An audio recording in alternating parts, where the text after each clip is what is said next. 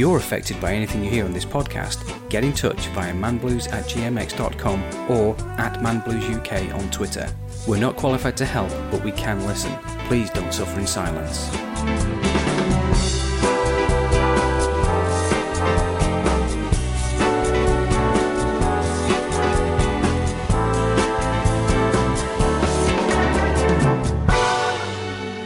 Hi, I'm Leon Deggs, and I have man blues. In this episode, we're discussing emotions.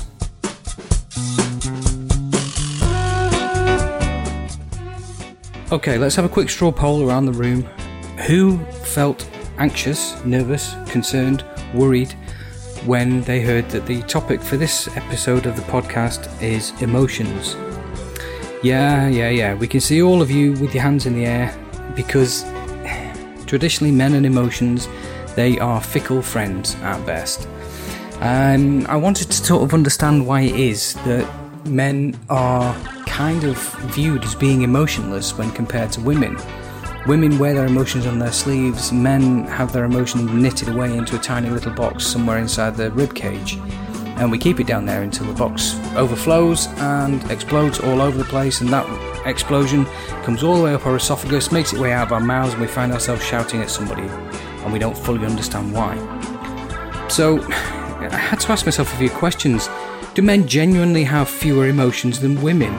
Can men cry? And if so, at what? Well, of course, men don't have fewer emotions. We have the exact same number of emotions that women have.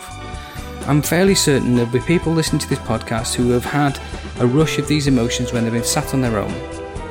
And the reason I know that is because if you're even listening to this podcast, then you're not one of these toxic males who doesn't believe that men are weak and doesn't believe that men can have emotions and can show any weakness, and that a man is a beer swilling, beer guzzling, sex fiend, and you believe all these things because that's why you're not listening to the podcast. Those kind of men, if you need help, if you just happen to have come across this wondering what the hell man blues is, please listen on. You might learn something about yourself that you didn't really know, and in doing so it might help you change to be a better person.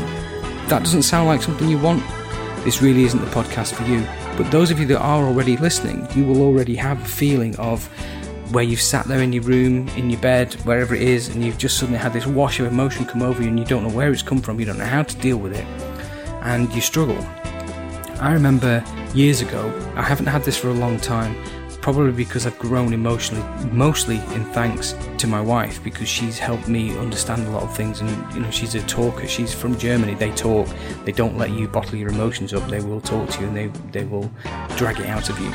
But I remember years ago, I used to have about 1 or 2 days a year where I didn't feel like myself. I didn't feel me. I didn't feel happy. I didn't feel good.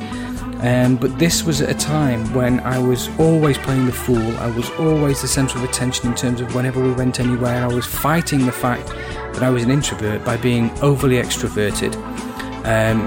When we were going out for drinks, I was the first one to, get the drinks in and start drinking, tell jokes, crack things, this, that and the other, basically holding court with the entire room, which can get very draining. And I do remember sometimes coming home from these evenings and just crashing out Sparko on my bed, because I was just so emotionally drained from having been full tilt all night. And then you get up the next morning, you repeat it and you do it all again.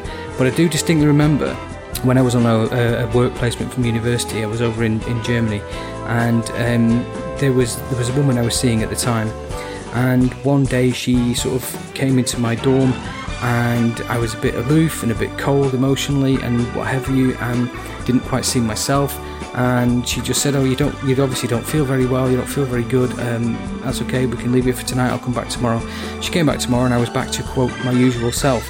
And it turned out that what it was me just having this bout of, I'm too tired to maintain this facade, I'm too tired to keep this episode going.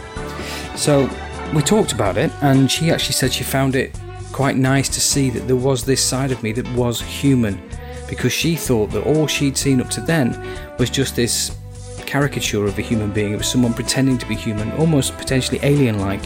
And because I was British and she was German, she genuinely thought that's how British people behaved all the time, until I said to her, no, I just had a crash. And I would have those about once or twice a year. But that's because I was bottling everything up and pushing it down and deep inside me until it overflowed. But what would overflow would not be anger, it would tend to be sadness and sort of vulnerability and depression. Those were the things that were bubbling out of my box. Those were the things I was hiding. And I find it interesting to look back on that time, because it raises this question about, was I technically emotionless because all I was doing all the time was just playing this character and pretending? So I did a bit of research, as always on this podcast. I'd never come here empty-handed. So I did some Googling, read a few web pages, and the first couple of things I found was I said, do men have fewer emotions than women, or why are men emotionless? There was a nice little sort of soundbite that I'm going to steal, which is, men are conditioned to believe that expressing their feelings is out of character with the male identity. And furthermore, men are told that crying in front of other people will threaten their masculinity. You know, the old classic of boys don't cry. Now, I talked about this briefly in the toxic masculinity episode, because that's very similar to that. It's kind of like, you know, boys don't cry, don't show your emotion, don't show your weakness, don't show anything like that. Just, you know, be a strong, positive role model for all men everywhere. You know, teach your sons that that's how they're supposed to be. Don't worry about it, bottle it up, it'll all be fine. Now, there's a comedian out there, an American comedian called Bill Burr.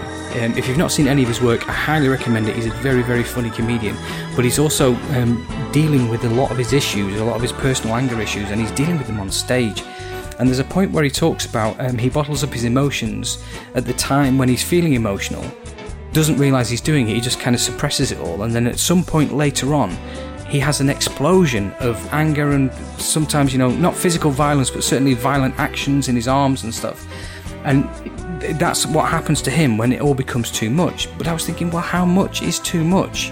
And why can the triggers for this sort of explosion be so small? I mean, if you are a chap who sat on the edge of your bed at some point and wondered why it is you just said that to a significant other, why it is you've just done that to somebody, and you're sitting there and you're wondering and you're questioning yourself why you've done it, there is no solid answer to that other than perhaps in the previous 2 weeks, 3 weeks, 3 months, 2 years, no one knows exactly what, you were pushing everything down and tying this tight lid on this box, and then suddenly the lid ruptured because one thing too much was pushed into the box and it just burst open, and then it resets.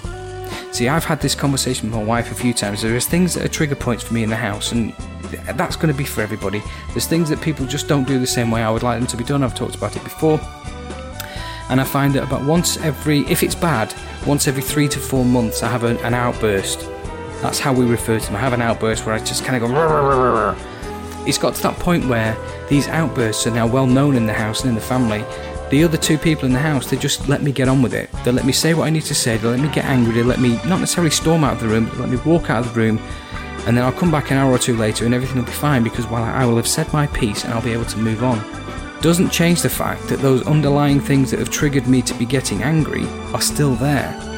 So after about 5, 10, 15 years of me doing this, like 2-3 times a year, I then started talking to my wife about it and basically said, look, you know, yes, I behaved inappropriately. Yes, I shouldn't have said what I said. I shouldn't have exploded about all this stuff. I should be able to manage my emotions and control my fear and control my anger and control all these things. I should be in control of my emotions, and I should be able to let them out when I need to, but I should also be able to measure them. But I also said the problem is that the things that are making me angry are still there. So there's a little bit from her side as well, which is not helping. And that was one of those key moments for her where she was like, do you know what, you're absolutely right. Yes, it's inappropriate for me to react the way I react, but those things that I'm reacting to never go away. They're constantly there, and now she's got a better understanding of how it is for me in the house. So, obviously, if you're going to be doing something like suppressing your emotions, that can, according to this website, lead to depression and anxiety. But for men especially, it can increase their risk of suicide. And as I've talked about in a previous episode, men are pretty good at committing suicide. Women will attempt, men will commit. And it is the statistics are quite frightening. If you've not listened to that episode yet about male suicide, stop this one, go and listen to that one and come back, because you'll be genuinely surprised. But the thing is, even though that we know this, we know that men are more inclined to commit suicide, we need to understand why that's the case. Why do we, even if we know there's a risk that we're going to commit suicide or we're going to feel suicidal, why do we still not do something about it? Why are we still ashamed and afraid to show our emotion? Who are we scared of? what are we scared for? I've mentioned before, the reason I'm even doing this podcast in the first place, and the reason I came up with the idea of 4 Man Blues, it was so that there was a forum where men could discuss men's problems in terms of mental health. As I said, there's a disclaimer right at the top of every episode that says, we're not professionals, we can't possibly help you, but we can listen. That's still true. And I think that's what's key. Men do need to talk, and men do need to listen. Every single conversation you've had with another man, there's been one man talking, one man listening, one man talking, one man listening. And sometimes the listening part isn't happening, because sometimes you're stood in a room facing somebody, facing another man, and that man is just waiting for their turn to talk. Now that's not helpful to anybody. If you know someone who's waiting for their turn to talk, they're not going to be listening to you at all. So this friend of mine, who I'm hoping to get on as a guest for the podcast, he was the reason behind it, because he opened himself very vulnerably to me after his mother's death, and it was really hard for me to sit in that room with him, because up till then he'd always been someone I'd had a real joke with, he'd had a bit of a laugh, we used to go drinking, just quite fun friends, classic male friends about, calling each other names and being horrible to each other, saying the absolute worst about each other, but knowing it came from a position of love and was not meant to be nasty. And then he just broke down in front of me and started crying, and I was like, I don't understand how to deal with this, because I'm genuinely not equipped with the tool set to handle a man crying in front of me. A woman crying in front of me, I know exactly what to do. Well, not exactly, but you understand what I mean. I know what to do if there's a woman crying in front of me, but if a man cries in front of me, I'm rudderless. But the other side of it is that if you've got this frustrated anger, because that usually is what it is for me. I get frustration and anger bubbling up under me, and I end up shouting into the darkness, shouting into the ether. Well, I started thinking, if I'm actually sitting there getting angry about stuff, this isn't the anger episode, by the way, this is about emotions, so this is all of it encompassed into one. So I was thinking, if you've got this frustrated voice that's shouting into the ether and shouting into the darkness, that will end up turning into a frustrated voice shouting at your partner, which is what I've done. Instead of me just walking out of the room and muttering to myself walking up the stairs, I've then found myself standing there and facing the argument and facing the discussion. When I was a teenager, my sort of outlet for anger was that I used to go up to my room, because there was a lot of frustration when I was a teenager. My sister used to have a go at me, my mum used to have a go at me. And by go at me, there's constant picking, nagging. And I would then walk out the room frustrated, walk upstairs, and I would kick my bed. Now all that ended up doing was damaging my toe, because it wasn't kind of like a self-flagellation thing, but I'd go upstairs and I'd kick the bed. But who's to say that had I not stopped that, my outlet for violence could have gone elsewhere? I might have then started swinging towards people, or swinging feet or fists or whatever. I may then have, it may have escalated had I not just realised that was a stupid thing to do, and to deal with my anger differently. So how can my lack of ability to contain and deal with my emotions be turned into a positive? I looked that up as well. I will provide the links in the episode blurb as per. I found a website called that talks about how men can learn to be vulnerable. Yeah, of course we can. There are 3 things that they suggest that you can do in order to learn how to be vulnerable. One is to just be honest about the way you're feeling. I mean, it couldn't be more obvious. You have to talk about what you're going through, and you have to help people understand what your problems are. This is what my wife and I have been through, and it really works. If you can tell her, or you can tell anyone, what it is that's upsetting you, even if nothing changes, you feel as though you've been able to speak about it, and then you can work on change. The second suggestion is to find therapeutic hobbies, and the final suggestion was to see a therapist. Now, okay, there might be some red flags going up for some of you, because I wondered what on earth a therapeutic hobby was. I mean, I know what the word therapeutic means, and I know what the word hobby means, but what is a therapeutic hobby? So I basically typed in therapeutic hobbies for men, found a website that I will also supply because it might work for you, but I found the website irritated me. Top of the list, there was a rubric, and it said sports and adventure. I was like, okay, so you're grouping them into types of therapeutic hobbies. So these are supposed to be therapeutic, right? Therapeutic meaning relaxing, okay? Number 1, martial arts. Number 2, boxing. Number 3, running.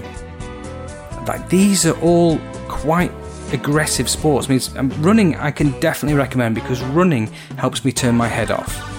But why does a man have to have a relaxing hobby that requires him not to be relaxed? Why can't I have a hobby where I sit there and read a book? That may have been in this, because the website I found was 101 hobbies for men. It may very well have been that reading a book was in that list, but why was the very first thing on there a martial arts? I mean, seriously. But then I started to think, maybe men need to have manly pursuits in order to be able to relax. Maybe that's what we need. I don't know. All I know is that when I read that list of 100, I didn't read all of the list, but when I saw that list of 101 hobbies that are supposed to be relaxing for men, and the first 3 were highly energetic and sometimes even violent, but I mean, martial arts and boxing, I know martial arts is about self-defense, but self-defense also includes violence. Boxing is violent, but it's also good for keeping fit. So if it was shadow boxing and so on, yeah, maybe energetic. So the point of it is that these sports and adventure hobbies that are recommended are because it tires you out. So maybe the key to this is that we just need to be tired, because if we're tired, it helps us not fight our emotions. So I'm Leon Deggs, and I'm tired. Thanks for listening.